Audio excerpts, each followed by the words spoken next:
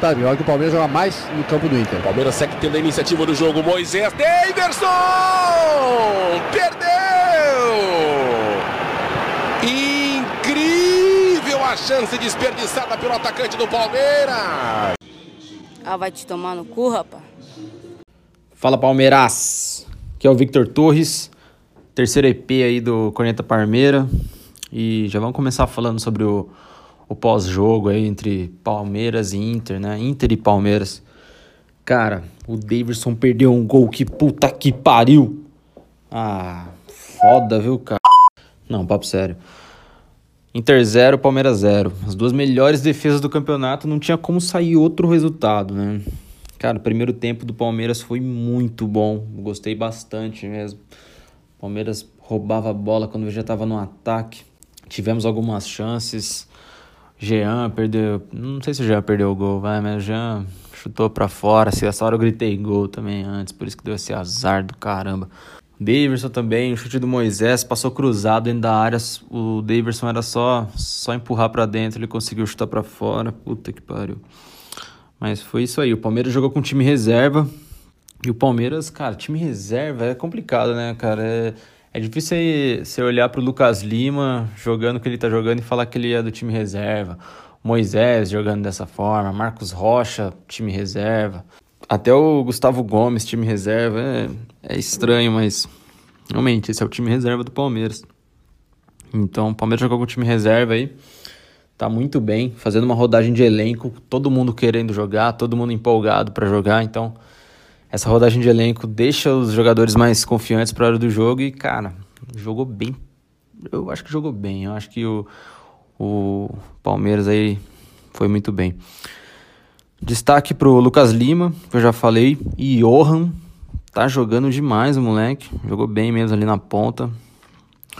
O nosso zagueiro, filho do Gamarra lá, o irmão do Arce, Gustavo Gomes. Gustavo Gomes. E o Luan, cara, o Luan na zaga eu acho que tá muito bem também, viu? O Felipão até falou sobre isso na coletiva lá. O Luan deu umas cagadas no início da passagem dele pelo Palmeiras, mas, porra, tô gostando do Luan. Luan jogando bem demais. Cara, meu destaque negativo, por mais que não acho que ele tenha jogado mal, cara, mas o meu destaque negativo é o Daverson. O que foi aquilo, cara? Aquele gol ali tem que fazer, velho. Esse jogo importante, assim, aquela bolinha era só empurrar pra dentro, mas... Porra, paciência também, perdeu o gol, agora já era. Então é isso, o segundo tempo já foi mais... O Palmeiras já um pouco mais precavido nos contra-ataques, né? O Inter já querendo pressionar mais, mas mesmo assim o Inter chegou pouquíssimas vezes próximo de fazer o gol e quem chegava mais era o Palmeiras mesmo. Então, cara, o Palmeiras foi muito bem, conseguiu segurar o Inter lá no Beira-Rio. E se impôs também. Quando pegava a bola, parecia que o Palmeiras estava jogando em casa. Então, uma coisa que eu fiquei pensando, que esse jogo contra o Inter aí, por ser um adversário difícil, por ser um campeonato que os dois estão disputando fortemente, eu considerei o primeiro teste do Felipão contra times bem qualificados, né? Não que os outros não tenham sido testes, mas esse aí era o teste contra um time realmente forte. E o Felipão pra mim passou no teste. O Felipão tá muito bem.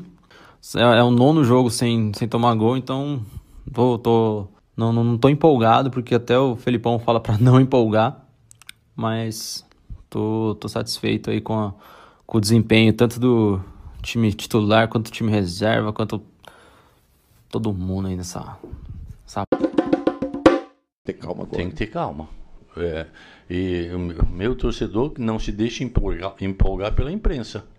A imprensa é empolgada com 2-0. Meu time não. Calma, pé no chão, não ganhou nada.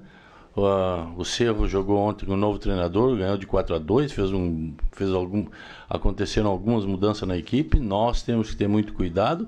E esse é o pensamento do meu time, do meu grupo. Então, tanto que na terça-feira provavelmente seja a festa lá no Palmeiras, se não me engano, e o pessoal solicitou que alguns jogadores fossem. Não, ninguém vai. Ninguém vai não, nós temos que se preocupar com o jogo. Festa é quando terminar o jogo.